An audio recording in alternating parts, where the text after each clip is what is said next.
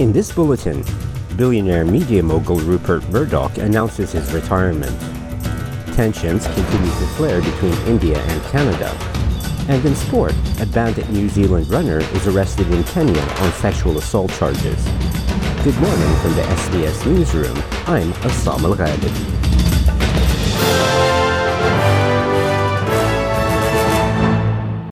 Rupert Murdoch has announced he will step down as leader at both Fox and News Corp. No reasons have been provided for the timing of the announcement.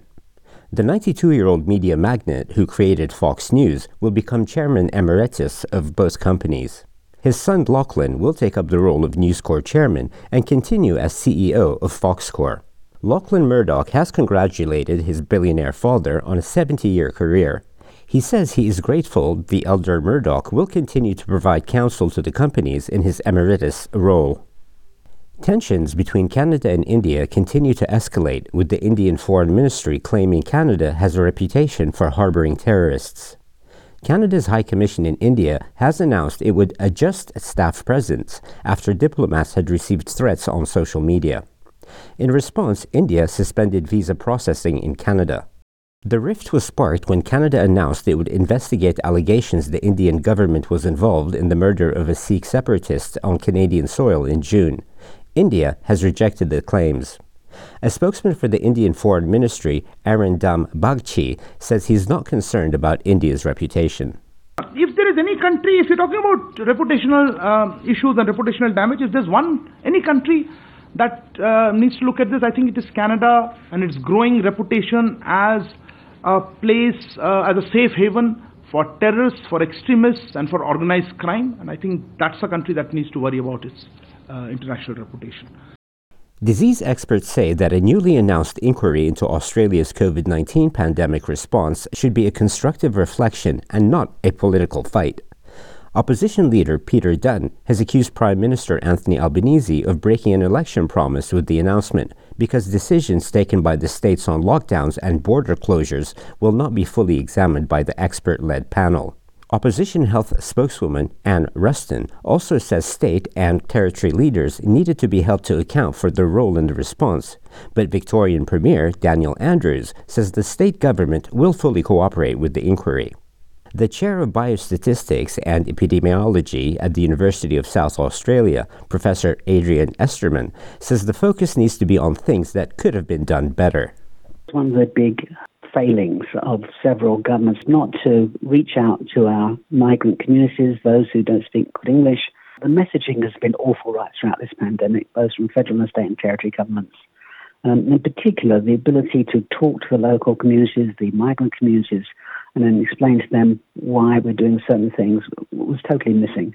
With the new CDC that we're developing, what I'd like to see is people outposted into local communities. The National Anti-Scam Center has issued a warning about an elaborate ploy targeting Chinese international students, which has taken nearly $9 million since the beginning of the year.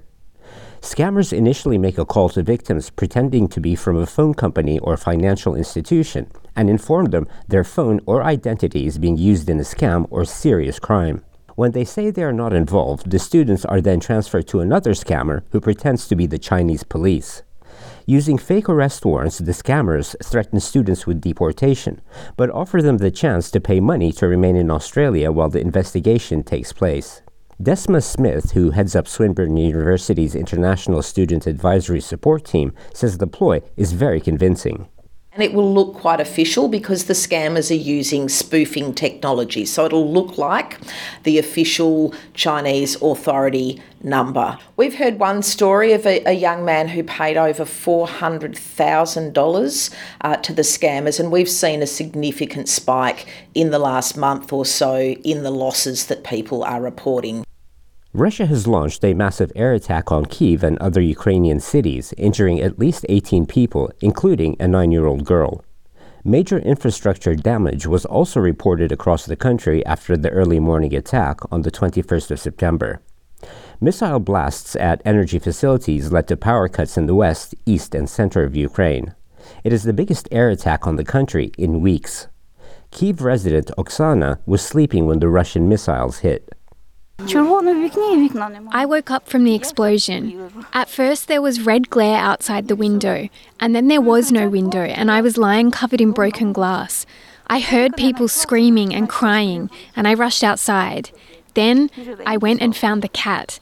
Thank God he's alive. And in sport, a banned New Zealand runner has been arrested in Kenya, accused of sexual assault and possession of an unlicensed AK-47 assault rifle. Zane Robertson will remain in custody for 5 days while police investigate allegations he raped a woman at his home in the country's west. He's currently serving an 8-year ban from track and field for testing positive to performance-enhancing drugs. The New Zealander won bronze in the 2014 Commonwealth Games for the 5,000 meters event. With the latest from the SBS newsroom, I'm Assam Al-Ghalib.